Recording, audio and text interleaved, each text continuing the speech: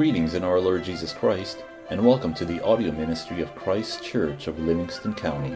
The following are 3 excerpts from a covenant renewal worship service led by Pastor Dirk DeWinkle, teaching elder at Christ Church. We trust you will be edified and ministered to by the Holy Spirit through this audio recording. Our call to confession this morning is from Proverbs 20, verse 17. Bread gained by deceit is sweet to a man, but afterward his mouth will be filled with gravel. Sin usually comes with the deceitful promise of blessing, increase, and prosperity. Sin is tempting because it knows how to look or appear desirable. Bread is a good thing. And here, as an analogy, it stands for anything we may pursue wickedly. The evil is not in the thing.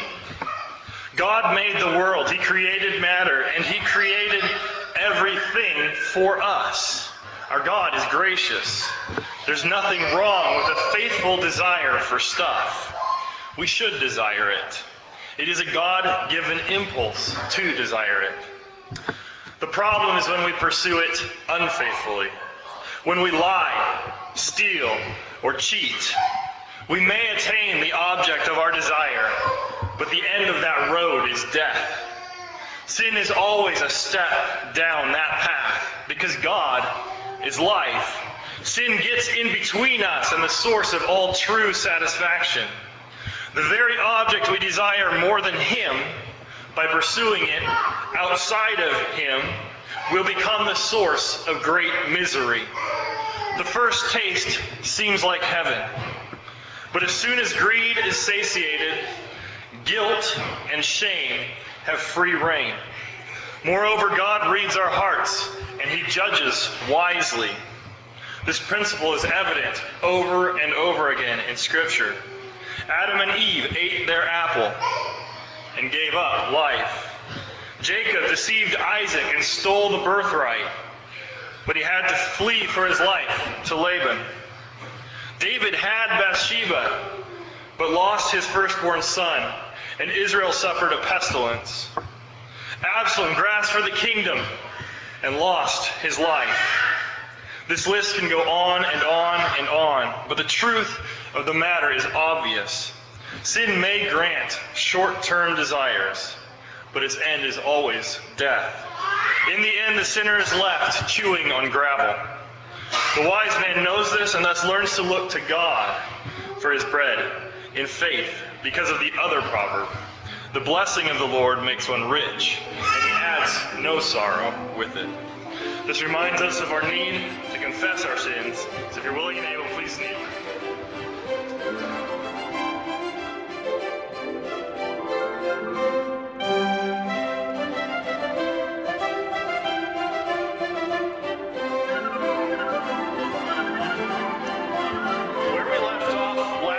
Church was in what sounded like a kind of Shangri-La. Good vibrations abounded. The apostles rejoiced in their witnessing before the Sanhedrin. They prayed for boldness, and God sent the Holy Spirit. The result was a glorious community of believers. The rich helped the poor. The apostles continued to proclaim the good news of our risen Lord. Everybody was of one heart and mind, and great grace was upon them all. Our text this week starts off with a concrete example of the kind of service that was taking place in the example of Barnabas, Acts 4, verses 36 and 37. And Joseph, who was also named Barnabas by the apostles, which is translated son of encouragement, a Levite of the country of Cyprus, having land, sold it, and brought the money and laid it at the apostles' feet. Barnabas is a major player in the early church. Here we are introduced to him, and what an introduction. Barnabas represents everything that is right in the section we just worked through last week. He falls down at the feet of Jesus, recognizing Jesus as Lord and Master and King of his life. He claims Jesus as his sovereign. Later on in the book, we see that Barnabas is the guy who introduces Paul, the Apostle Paul, to the other apostles in Jerusalem because everybody else was afraid of him. They thought he was the guy who was attacking the church. Barnabas is also sent on missions by the church. The first mission he sent on is to check on Antioch. And then he chases down Paul, and he brings him back to Antioch, and he ministers alongside Paul for a year there before they're sent on a mercy mission trip to Jerusalem. While they were in Jerusalem, they were sent on Paul's first missionary journey together. Barnabas was, in effect, St. Paul's mentor. And he was also St. Paul's interpreter, or his paraclete, his lawyer. He's called here by the apostles the son of encouragement. The Greek word is the paraklesis, the son of paraklesis. Encouragement means not just encouragement, it also means exhortation. It's the same word that the Gospels use to describe what the Holy Spirit would be to the church. When Jesus says, well, I'm going to send my Spirit, and he will be a comforter to you. The Holy Spirit is a paraklesis, and Barnabas is the son of paraklesis. So when Paul goes to Jerusalem, he is united with the apostolic church, the early church, by Barnabas. So Barnabas is Paul's emissary to the apostles and the pillars of the Jerusalem church. And the reason that Barnabas was in a particularly good place to fulfill that function was he was a central figure in the early church, the Jerusalem church, from the very beginning. In this text today, we're talking about the very beginning of the church here. We've just had Pentecost. We've just had the first arrest of John and Peter and the proclamation of the gospel to the Sanhedrin. This is only days after Pentecost, and here is Barnabas laying down all of his possessions at the feet of the apostles. Barnabas was also the cousin of John Mark. John Mark was Peter's apprentice who wrote the Gospel of Mark. Barnabas' sacrifice, his faithful falling down at Jesus' feet, brings glory to Barnabas. His name is here recorded among the very first Christians. He is the concrete example Luke gives us of the kind of work that the Holy Spirit was doing in Jerusalem at this time. Barnabas' name was glorified, and glory is beautiful, and it always attracts. The church in Jerusalem was growing by leaps and bounds. The faithful were filled with the Holy Spirit, and miracles abounded in their midst. This new community was glorious. But our text now takes a very distinct turn, and we're given a counterexample to Barnabas' faithfulness. One of the fruits of sin in the world, ever since the fall, is that sinners desire to receive the praise of the righteous without the attendant righteousness. Sinners want the blessings of God without the obedience he demands. They want his gifts without pursuing them the way that he prescribes. And so we read of Ananias and Sapphira. Acts 5, verses 1 to 11. But a certain man named Ananias, with Sapphira his wife, sold a possession, and he kept back part of the proceeds. His wife also being aware of it, and brought a certain part and laid it at the apostles' feet. But Peter said, Ananias, why has Satan filled your heart to lie to the Holy Spirit and keep back part of the price of the land for yourself? While it remained, was it not your own?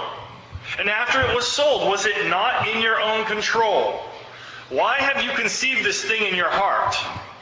You have not lied to men, but to God. Then Ananias, hearing these words, fell down and breathed his last. So great fear came upon all those who heard these things. And the young men arose and wrapped him up, carried him out, and buried him. Now it was about 3 hours later when his wife came in, not knowing what had happened.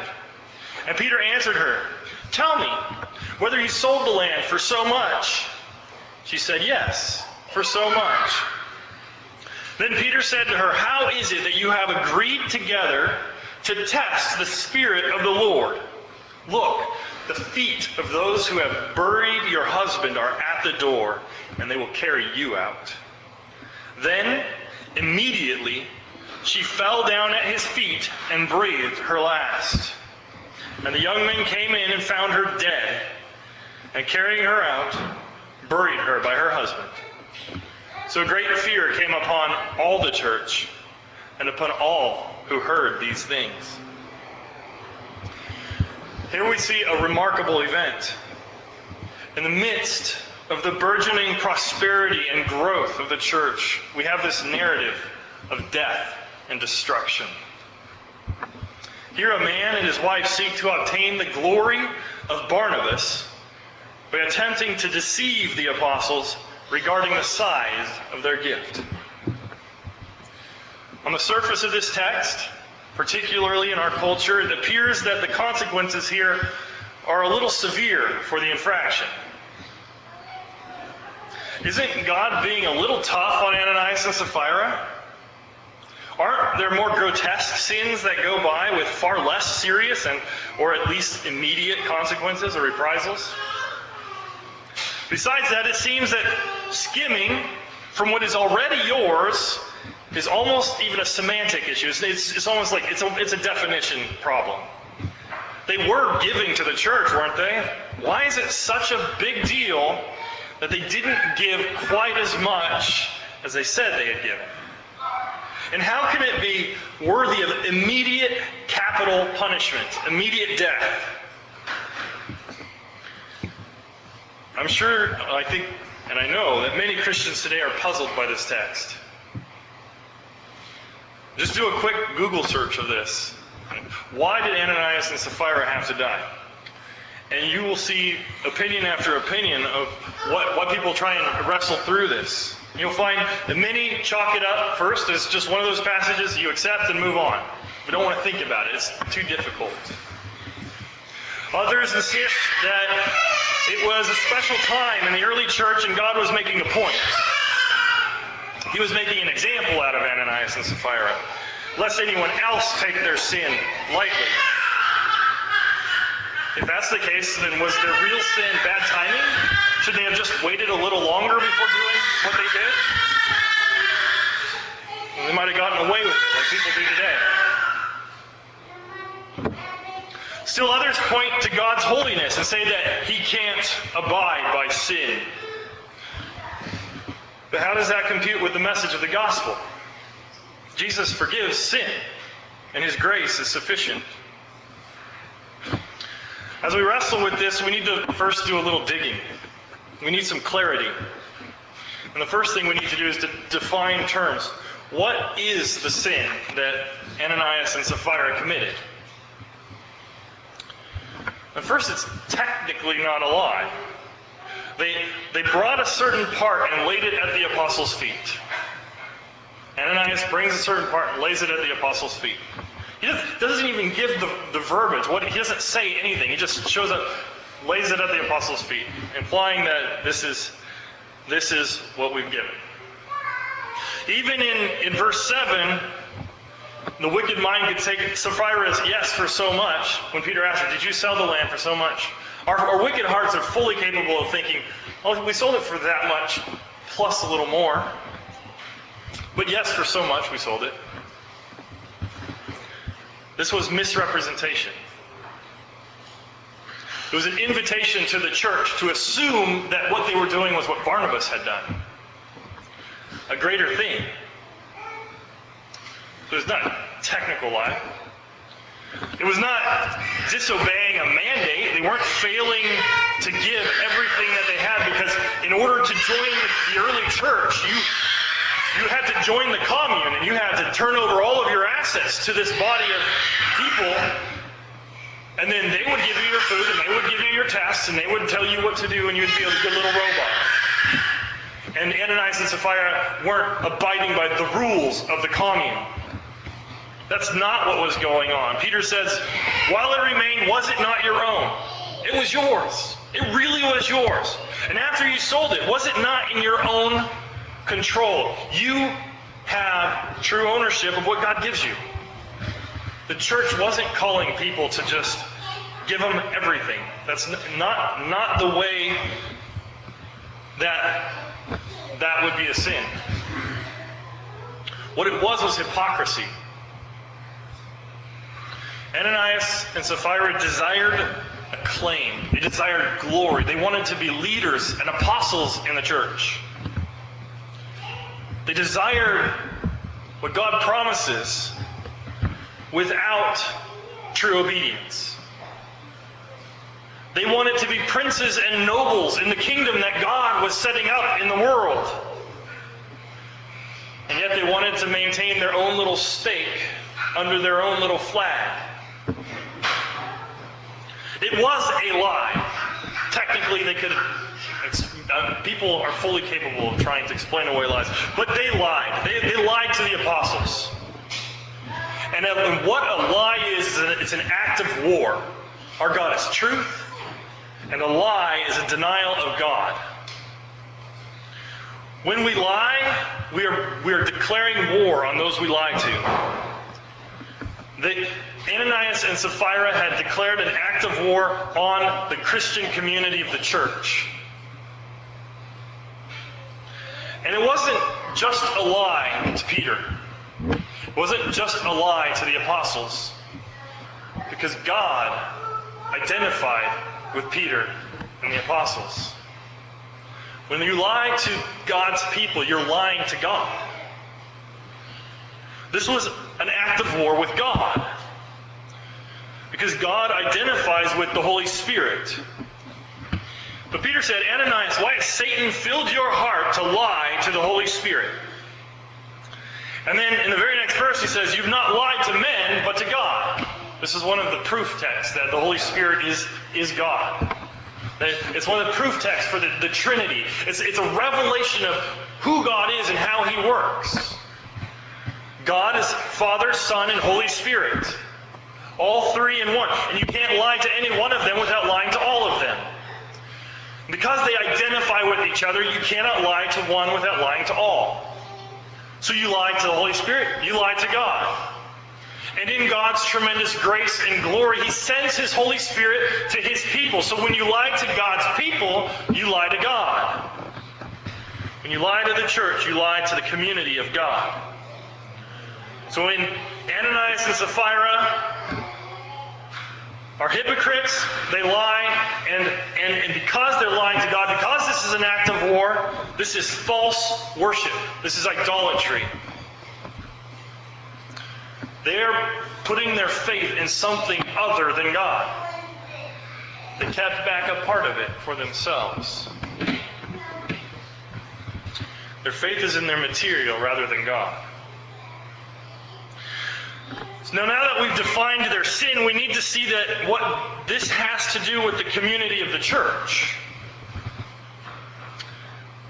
This segment, the story of Ananias and Sapphira. A big problem, big reason why we struggle with understanding what's going on here. Why is God being so picky about Ananias and Sapphira? I mean, Peter denied Jesus, didn't he? Why does Ananias and Sapphira have to die? Well, God's doing a new thing in the world. He's establishing a new people, a new Israel. Last week, we left off with the church. When God sends the Holy Spirit at Pentecost, He calls 3,000 men to be His body. And then shortly after, when Peter and John go to the temple and they heal the lame man and they're put on trial by the Sanhedrin, He calls 5,000 men to be His body, His people in the world. When you look at when God constitutes a new people, when God makes covenant with his people, all kinds of signs and wonders are part of that. In the Old Testament, when God called his people out of Egypt, he wanted them to obey. And so he gave them very specific laws and very specific rules. When they wouldn't obey, they would suffer. They would die. They would have pestilence. If they took too much manna, they'd have worms. If they didn't get enough, they'd go hungry and God would be angry. When Achan doesn't obey God and leave the wealth of Jericho to be destroyed, God destroys him. God's purifying his people. So last week we left off with the church. And as I said in my introduction, in a kind of utopian, glorious stage of growth and power and grace. Barnabas was part of that. Peter was part of that. And here we see that Ananias and Sapphira desired the glory that goes with that. The kind of glory that Barnabas and Peter had. But they were not willing to sacrifice what they sacrificed to have it. All through history there have been attempts to achieve the human equivalent of what God intended in creation and what Jesus gives us in the church. It started at the Tower of Babel. Men got together and said, hey, let's create our own society. This will be glorious. God confused them and sent them out. It's evident in Marxism, communism, and socialism. Every single religion tries to offer some sort of heaven on earth or in the afterlife or whatever, but some sort of holy community. Shangri-La, beauty, Garden of Eden. The story of Ananias and Sapphira informs us that true community is only possible by God's grace and on his terms. God is the only source of power and glory and grace. The reason that every attempt at altruism, free love, communism, communes, or human utopia fails outside of the church is that God made the world, and there are certain laws that must be obeyed. These failed attempts, all these false attempts to create a human utopia outside of God's law, they all try to achieve a similarity to what God designed. They try to do the second commandment. Every society and religion has some sort of the golden rule. Do unto others as you have them do unto yourself. Love your neighbor as yourself. They have some form of that in order to exist, because we know that in our bones. We need that in community. The problem, and the reason that every one of these attempts fail, is that they forget to get the order right. The great commandment is first. Unless we first learn who we are by fearing, looking to, and loving God, the true God, the only God, the creator of heaven and earth, in whom we live and move and have our being, unless we first look to him in fear and awe, loving him with all our heart, our souls, our strength, and our mind, we cannot know who we are, and we cannot love our neighbor as ourselves. The first commandment is first. You can't do the second commandment unless you do the first commandment. And this is because our God is love. He shows us what love is. He's triune, Father, Son, and Holy Spirit. His Spirit overflows with love because God does. The Spirit's exactly like the Father and the Son. He is God. His desire is for the other. God loves the Son and the Spirit. The Son loves the Father and the Spirit. The Spirit loves the Father and the Son. And they all love each other, and their love overflows to their creation and the world they've created, to us. And when we are filled with the Spirit like Barnabas, his desire was for the body of Christ. His heart belonged to Jesus. And through Jesus, it belonged to the church. And when Barnabas gives the church all of his possessions, he was giving it to himself because he identified with Christ. Ananias, the counterexample, self-evidently did not identify with Christ. His motives were the motives of Satan. They were selfish and inward-focused rather than outward-focused. In his very core, he was denying the very essence of God, and yet desiring to be praised as godly.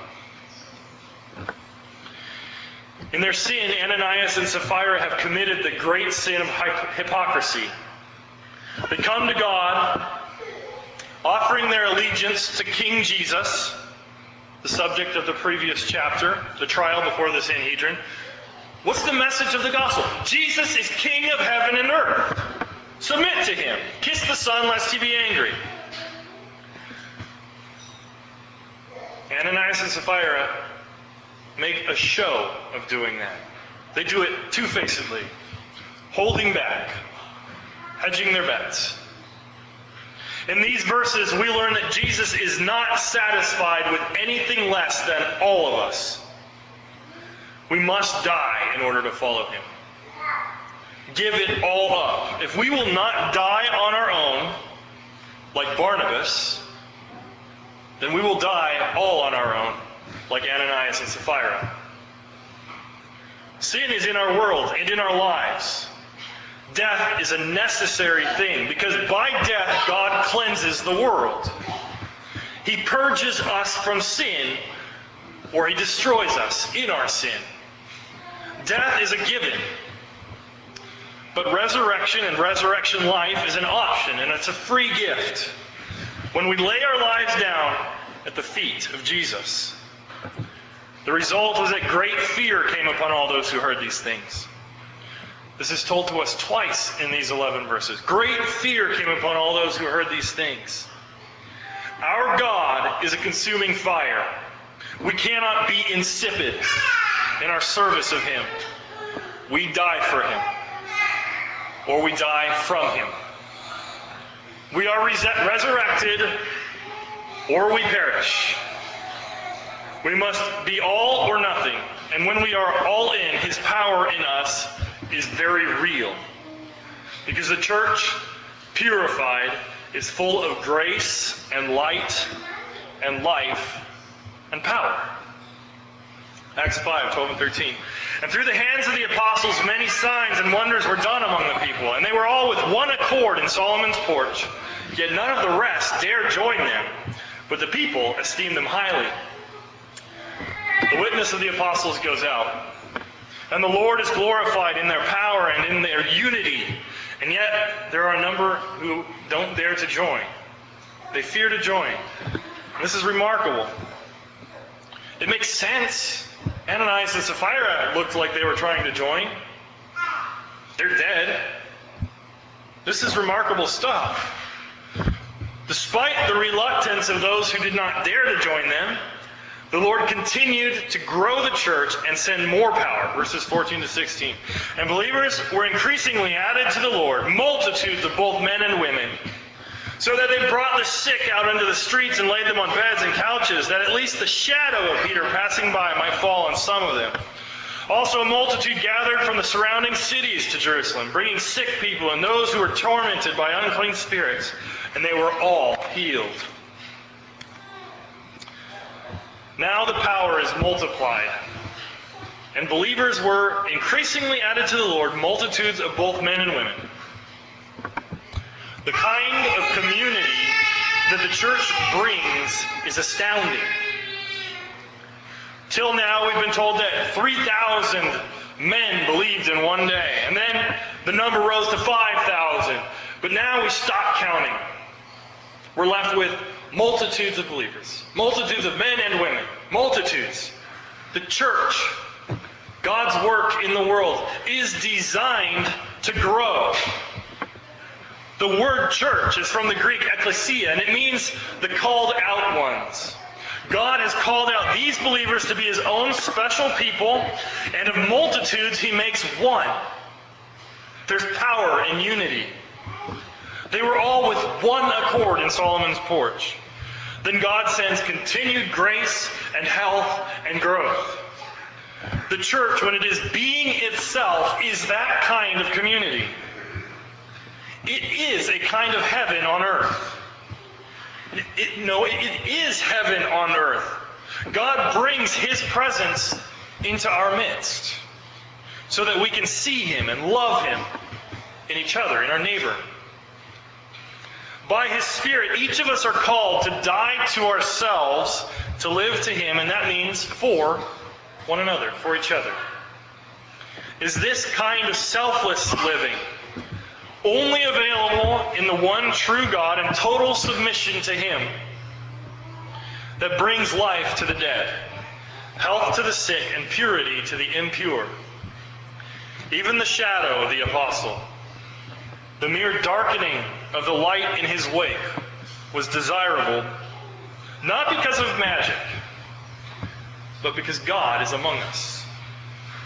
The God who does miracles, who raises the dead, is living in our hearts by his Spirit, his Holy Spirit. That is power, but beware of hypocrisy. You cannot lie to God. He knows you from the inside out. Don't lie to him. Fall at his feet, begging his mercy and grace, resting in his promise and gospel. Die to yourself, and he will give you real life, true life, resurrection life, his life. In the name of the Father, the Son, and the Holy Ghost, let's pray.